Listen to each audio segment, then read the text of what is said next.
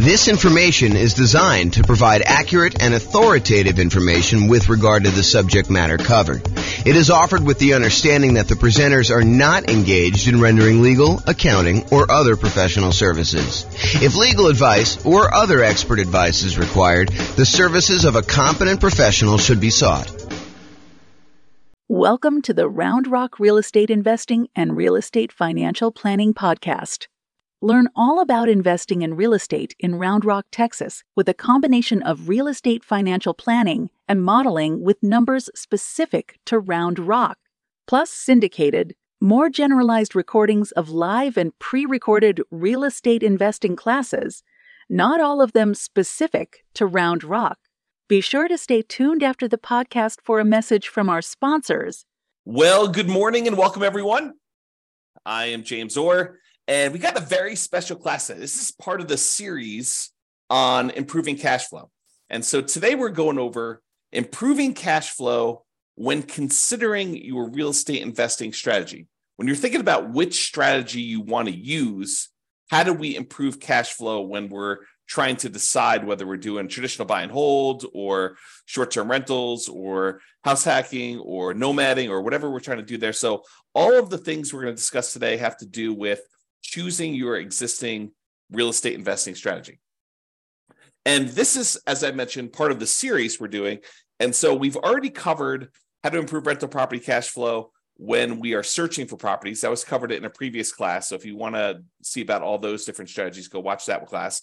We've also covered all of the different strategies of the largest section, the one that has the most ways to improve cash flow. And that was the financing section. Today, we're covering this, how to improve cash flow during the improved strategy phase. So we'll talk about these different options. And then we've got some future classes coming. The one class on how to improve cash flow when you improve the property itself, while you're marketing the property, while you own the property, and then while you're renting the property. So there's different kind of stages that I broke it down into, and we're covering the classes. We're covering the strategies, the 88 strategies to improve cash flow in all of those different stages in discrete classes by stage. So if you're at the stage where you're searching for properties, just review the one for searching properties. If you're at the stage where you're financing, do that. If you're trying to figure out what strategy to use, this is the class you'll want to use for that one. Okay, so when we're thinking about improving cash flow is really made up of how much income you have coming in on the property, all the different sources of income, especially the rent, but then also things like laundry or renting out different parts of the property, or maybe you add in additional services like landscape service or internet service or things like that nature. So there's different strategies of rent or different sources of income like rent, and then all of the other sources of income you have in the property, minus, in order to get cash flow, you have to subtract out all your different expenses. And your expenses are, your mortgage payment, taxes, insurance, maintenance, property management, vacancy, like all of those different things are expenses. And so when you think about how do you optimize, how do you improve cash flow on property? Well, it really consists of two different parts. How do you maximize the income you have on a property? And then how do you minimize all of the different expenses? And a lot of the things we're going to be talking about here today in this class have to do with maximizing income. Although a couple of them have to do a little bit with minimizing expenses, the majority of them are maximizing the income on it. So be sure to consider the impact of both income and expenses and the additional work involved and the value of your time when you're considering all of these different strategies to implement. Because some of the strategies, as you'll find out, they are significantly better cash flow, but they also require a lot more of your time and effort in order to implement them. So just kind of keep that in mind. All right, since we're talking about strategies, this is the list of the different strategies that we've broken out for real estate investing. So I'm not going to cover these because this is going to be covered in its own separate class. However, this is the list. So I'll just run through the titles and you can kind of research these if you want to dig deeper. Buy and hold, real estate investing, buying a property and renting it out and holding onto it for a long period of time. The nomad strategy, buying a property, moving in as an owner-occupant, living there for at least a year. It's a requirement of the lender. Usually do this because you can get very low down payments or nothing down payments, and you get improved interest rates, which could lead to some improved cash flow on a property. So you go move into the property, live there for a year, then you convert the property that you just lived into for at least a year into a rental. You buy another property to move into, and you repeat this process until you have as many rental properties as you desire. So that's the nomad strategy. House hacking, which we'll cover a little bit today, because it's one of the strategies we're going to discuss. That is renting out any part of a unit that you're living in. The most common example is you buy a duplex, you rent out one side of the unit, and you live in the other. But it could just be renting out, the property to roommates. You buy a single family home with 4 bedrooms, you live in one of the bedrooms, you rent out the other 3 or even just one, and that is considered house hacking. And there's some variations on that, which we'll talk a little bit about today as well. The BRRRR strategy: buy a property, rehab a property, rent a property, refinance it, and then repeat. So there's the buy, which is the B, and then all those different R's: rehab, rent, refi, and repeat. So all the different bars there for BRRRR. And that's a strategy for being able to buy properties and leave very little or no money in the ideal situation. Most of the time, it's leaving a little bit of money in the deal so that you're able to acquire properties with little down. And then all the quick turning, flipping properties, and then wholesaling and wholetailing. Wholesaling is basically selling your contract in a property to another investor. You find a really good deal and you sell to an investor, and you get a fee for doing that. All the creative financing stuff: buying property subject to, lease option, lease purchase, rent to own, owner financing, agreement for deed, contract for deed, loan assumption, like all of the creative different strategies for financing properties. Those are different strategies. And then partnerships and syndications: if you're going to get together with one or more other folks who want to invest in real estate with you, then you can kind of structure those in various different ways. And then tax liens and tax deeds: whether you are investing in a lien against a property with the hope that the property is, they either pay you a return on it, or in the event that they don't pay you the return, then you can actually foreclose on the property and get ownership of it. And then real estate investment trust, which I don't usually cover, but I include it to be all inclusive, to kind of be comprehensive here. That's that. So these are the different strategies. And you'll see that we're talking about using different strategies here today when we talk about how to improve cash flow. All right, so here's the list.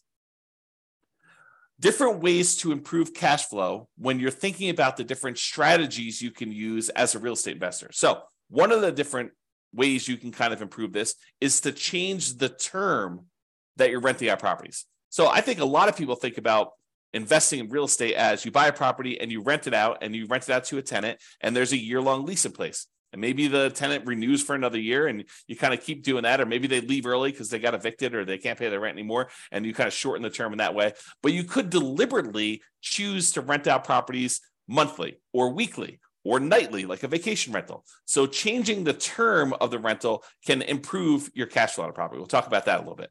Or doing a totally different strategy, like a lease option, where instead of just leasing the property to a tenant, you decide you want to go after a tenant buyer, a tenant who also has the option or a contract to buy the property from you a year or 2 or 3 or 4 or 5 down the road, or 6 months down the road, whatever you negotiate as part of your term. Basically, they will lease the property from you, and then after they lease it from you for a period of time, they're going to buy it from you. And there's some advantages to doing that, which we'll discuss here in a minute. Or you could choose to do a specific niche. You could cater to a group of people who you know are looking to rent in your area. For example, you could choose to focus on student rentals, or you could choose to focus in on traveling nurses and provide them, kind of services related to their particular industry, knowing that they're coming in for, contract periods of time, and they're going to need some extra stuff in your property. Or you could cater to oil workers if you happen to live in an area that has a bunch of people coming into town to do work on the oil kind of stuff that they do. I don't even know what they call it. So you can cater to all these different niches, or you can cater to things like corporate rentals. So you decide to do that. And then I'll kind of group these last 3 together. They're all really versions of house hacking, in my opinion. So we'll talk about roommates, getting roommates, changing your strategy to having roommates, like house hacking with a single family home, or renting by the bed or bedroom. Sometimes especially with like student rentals, sometimes they'll rent out by the bed or bedroom. You might rent out by the bed if you're putting 2 students per room, or you could rent out by the bedroom if you're renting to maybe a graduate student or something like that. Or you could rent by parts. In some cases, you may be renting a property where you rent the garage separately, or you rent access to the community swimming pool separately, or you rent access to the storage units on the property, like the storage shed where somebody wants to be able to store something or whatever they're doing there. So those are different ideas, and we're going to go into those in detail here. All right, so let's talk about term. So related to term, so term is going to be basically changing the term, the duration of your lease term. So you can either do a daily rental, things like vacation rentals, or there may be some situations where you might rent by the day, or you could do weekly rental. I guess it would be a variation of vacation rental. But I was thinking of if you rent your property out for the Super Bowl weekend, that may be like a daily rental or maybe a weekly rental. But it's all sort of covered under that short-term rental, vacation rental thing. So you can do daily rentals. You could do weekly rentals. Weekly rentals could be a good strategy, or monthly rentals. Instead of doing the weekly, you could do monthly. Or the traditional way of doing this, I think the most common way that most folks are familiar with is yearly rentals. So in addition to changing the term of your lease, a lot of times you're changing what you're providing with the rental, whether you're providing the house furnished or unfurnished. And so realize that you may have sometimes significant additional startup costs if you're changing the term of your strategy from a year-long lease, which you may be renting out a vacant property, although you could do a furnished year-long lease, and do instead a more of a completely furnished turnkey. Someone shows up almost like a lodging hotel sort of situation where you allow someone to come and stay in the property like that. So typically, rent increases as the duration decreases. So the shorter the term of your lease, typically the higher the rate is. There are probably some exceptions to this, but overall, that's the general rule of thumb. Shorter terms tend to be more expensive than longer terms. Now, the other thing to watch out for, if you're going to go and do this strategy where you're going to change from doing year-long leases to short-term rentals, which could be significantly higher income on the property, you also have to watch out for increased expenses, like increased vacancy expense. You're not going to have 100% of the nights occupied in most cases. There's probably some exceptions to this, but in most cases, you're not going to have 100% of the nights occupied if you're doing some type of short-term rental or vacation rental. You might have 50% occupancy or 70% occupancy or 30% occupancy. So just realize that you may have increased vacancy for doing that. You may also have an increase in marketing costs.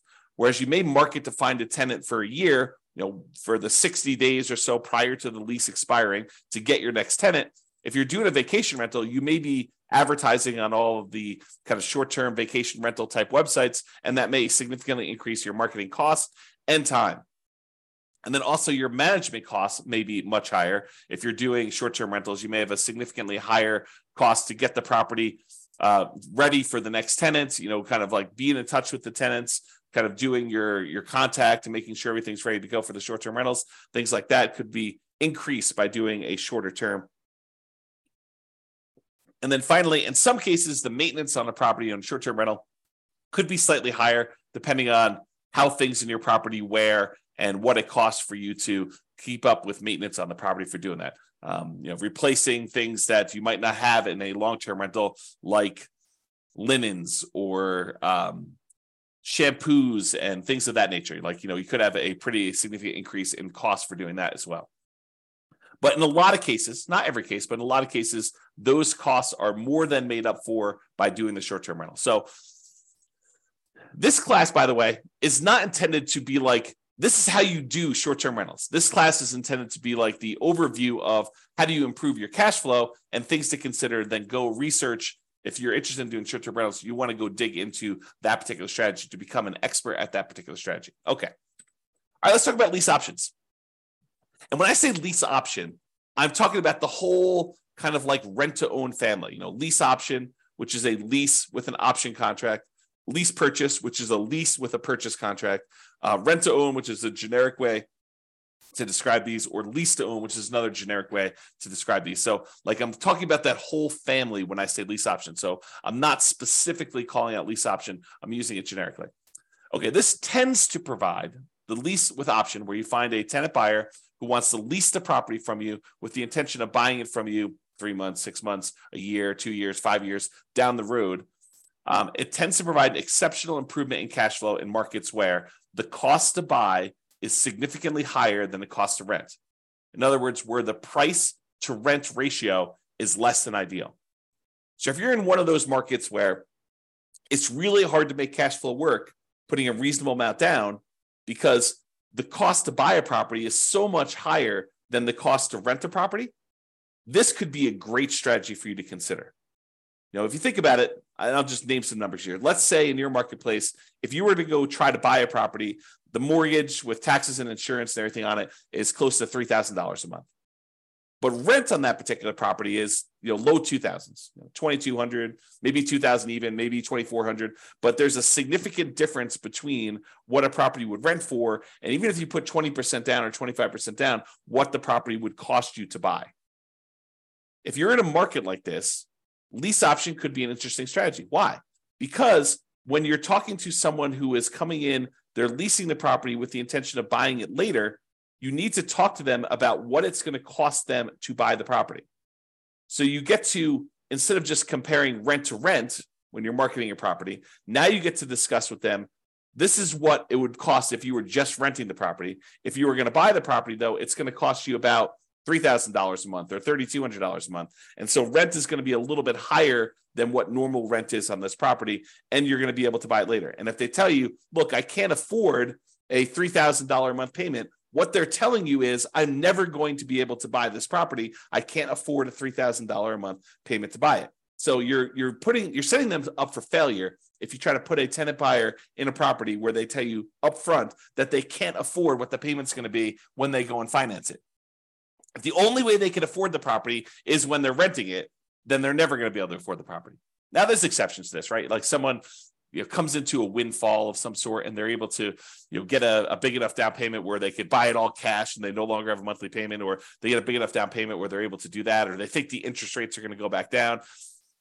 I'm not sure I would be speculating on that, but there are some exceptions where that's the case. But if I would want to put a tenant buyer in a property, if I wanted them to buy the property, which I think I want to play win-win, right? You want someone to be in a deal where they can actually succeed through the process that you're helping them do. You want them to help them buy the property. You don't want to put someone in the property where they're never going to buy. So if you do want to do that, which I think you should, then you put them in the property and they need to be able to afford that monthly payment. And so now you can start comparing what the payment would be when they buy it to what the rent is, and maybe you're able to get a little bit higher than fair market rent for the option for them to be able to buy the property from you at some point in the future.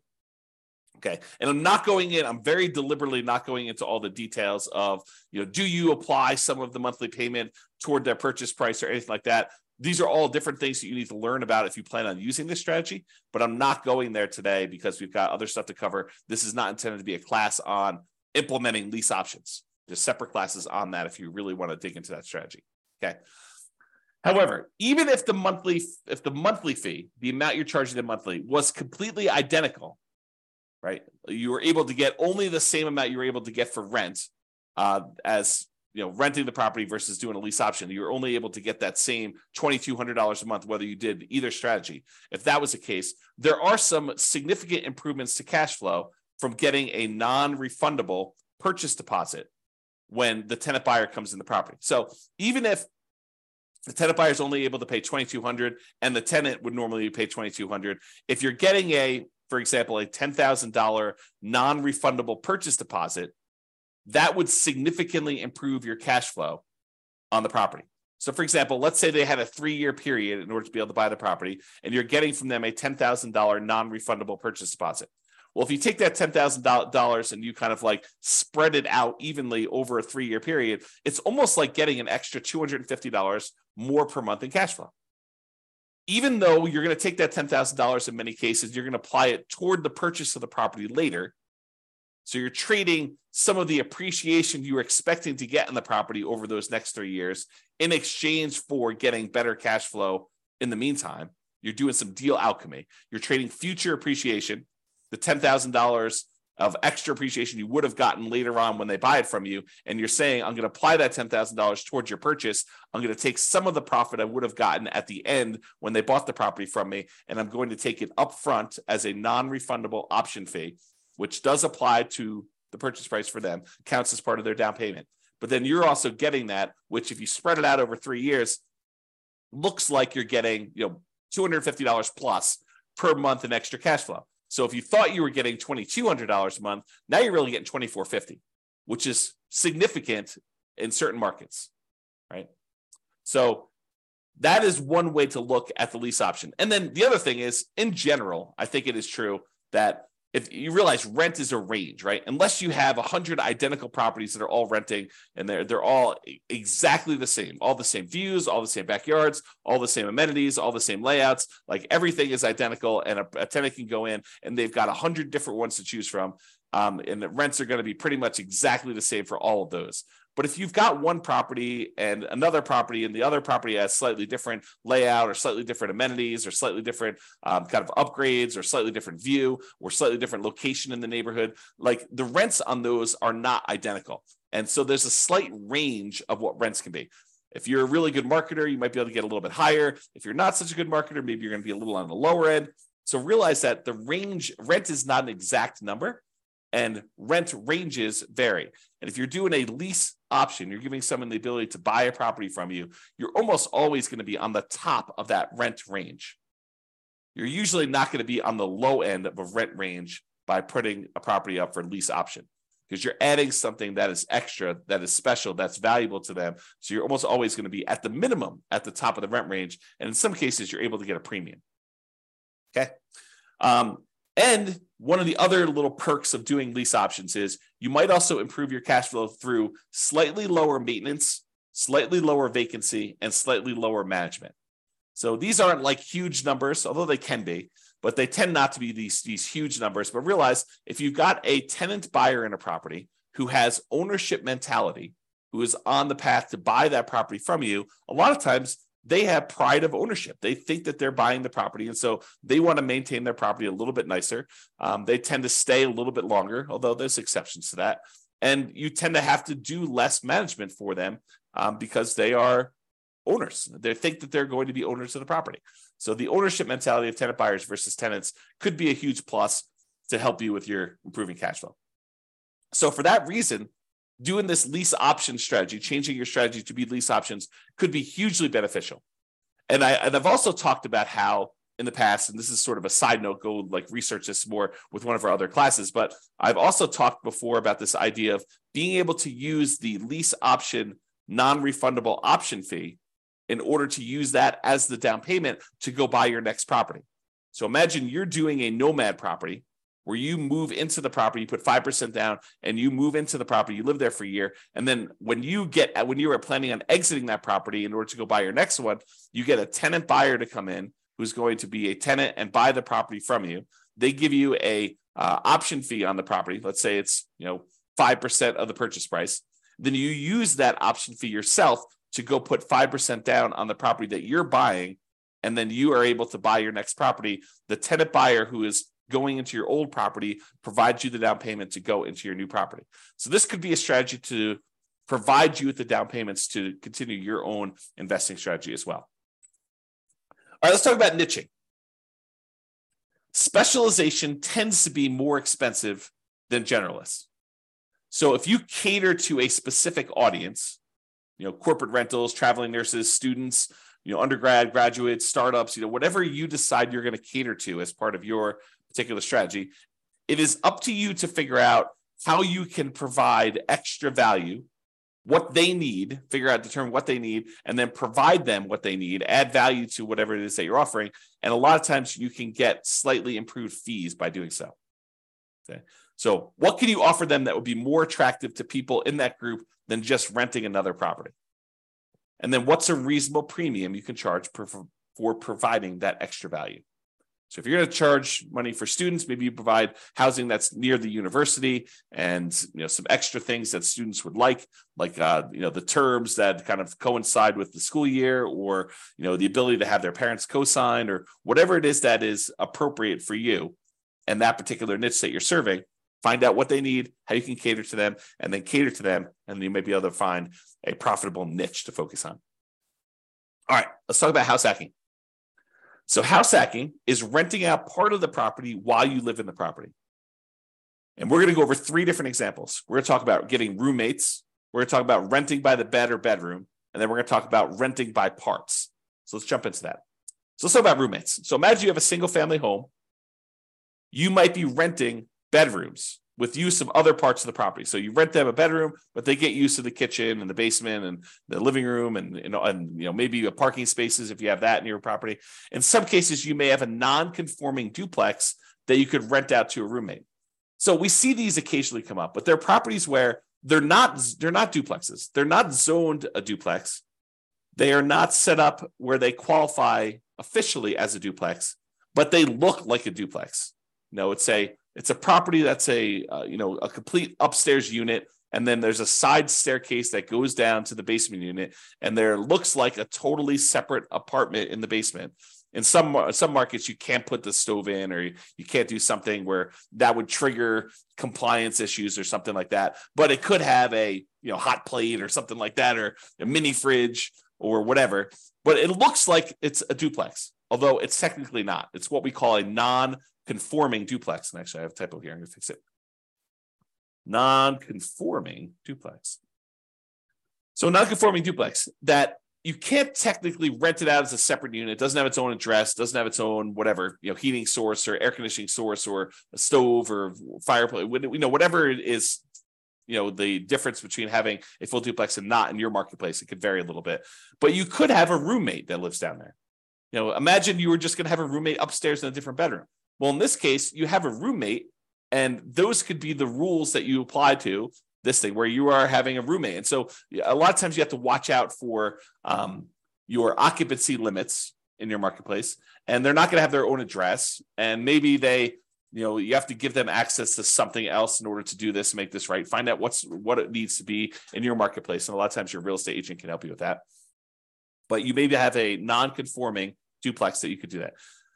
Or if you have a traditional duplex, triplex, or fourplex, you might be renting out the other units of that property, like actual conforming duplex, triplex, where they're legally considered duplexes, triplexes, or fourplexes. You might be renting out the other units. And in addition to that, some investors may choose to rent out the duplex, rent out the other units, or triplex or fourplex, rent out the other units. And then in addition to that, they may choose to get roommates for the property they're living in as well. Okay, so that is another option. So that's like roommates. And that could significantly improve your cash flow if you're thinking about that. Okay, rent by bed or bedroom. So in some situations, they might lend themselves well to renting out by the bedroom or even the individual bed. A lot of student rentals, they may do individual bedrooms, or they may do kind of by the bed, where you have two students per room. You have two beds in there, maybe two desks or something like that to kind of cater to the students. Or you could rent by parts. We talked about this non-conforming duplex, triplex, or fourplex, and be sure to check and apply with local occupancy laws to do that. But more unusual setups could also include like RV parking spaces for them to park their RV. So if you have lots of space in your property and it's set up for RV parking, you're allowed to do that with your HOA, then maybe you go ahead and you rent out the space for someone who wants to be able to park their RV there, and that could improve your cash flow on the property. Or maybe you own an RV that you have, or maybe it's a tiny home that you set up on the property, and you could rent that out as its own separate living unit on the property if your occupancy laws allow you to do that. Another common one is if you have a garage or storage units, you could rent out the access and use of the garage separately to somebody who has a car or like machine shop that they really want to have separately, and they don't have space in their apartment, and they want to just rent a private garage to be able to have their setup there so they can do that. It does not have to be, like, it's kind of key point here, it doesn't have to be a place where people sleep. It could be more of a commercial or recreational use type situation with these in order to get rent by parts. Another example would be use of the community pool. In some neighborhoods, by being a member of the HOA, you get use of the community pool. You may not want to use that. Maybe you get wristbands that'll give you access to do that. Maybe you maybe you sell the rights for a family to use your wristbands. Maybe make sure you check with your HOA to make sure this is legal. Or maybe it's use of the rec center. They've got a gym set up down there, or if somebody wants to have weekly meetings for their whatever, their club, book club, knitting club, game club, whatever they want to do, and they want to have use of your recreational center, and you could rent out use of that by giving them access to your rights to do that. Okay. All right. So that's it. That is all the different strategies we talked about for improving cash flow when you're considering the strategy that you're using. So remember, optimizing cash flow is about maximizing income and minimizing expenses. I got another typo here. The strategy you decide to use will significantly impact the income and, to a lesser degree sometimes, the expenses you're likely to experience on a property. It is better, in my opinion, to take a more holistic approach and to optimize at the various stages we discussed earlier: the financing stage, the searching stage, the kind of like choosing your real estate investing strategy stage, when you're owning the property, when you're marketing the property, like when you're renting the property, all these different things, kind of pick and choose and try to optimize as many of those different things as you can to improve your cash flow, especially in a market where prices are high, interest rates are high, and your rents are lagging. We need to do more things than we've done in the past. Cash flow has become more important than ever and harder to achieve than ever in a lot of ways. And so we really need to implement these 88 strategies that we have in order to improve your cash flow. All right, so that's it. This has been James Orr. I hope you've enjoyed class. I will talk to you soon. Bye-bye for now. With home prices up, mortgage interest rates up, and rents up, but not quite enough to counteract the higher prices and interest rates, cash flow on rental properties in Round Rock is harder than ever. Book a call with the Real Estate Financial Planner to apply our proprietary 88 strategies to improve cash flow on your rentals. See the show notes for a link to schedule your call and improve your cash flow today. If you're a real estate agent, lender, or professional in Round Rock that wants to help our real estate investor listeners, consider reaching out to learn about collaboration opportunities with this podcast. We'd love to add more value to our listeners by having you assist our investors buy, sell, and finance their real estate investments. See the show notes to schedule a call to discuss collaboration opportunities.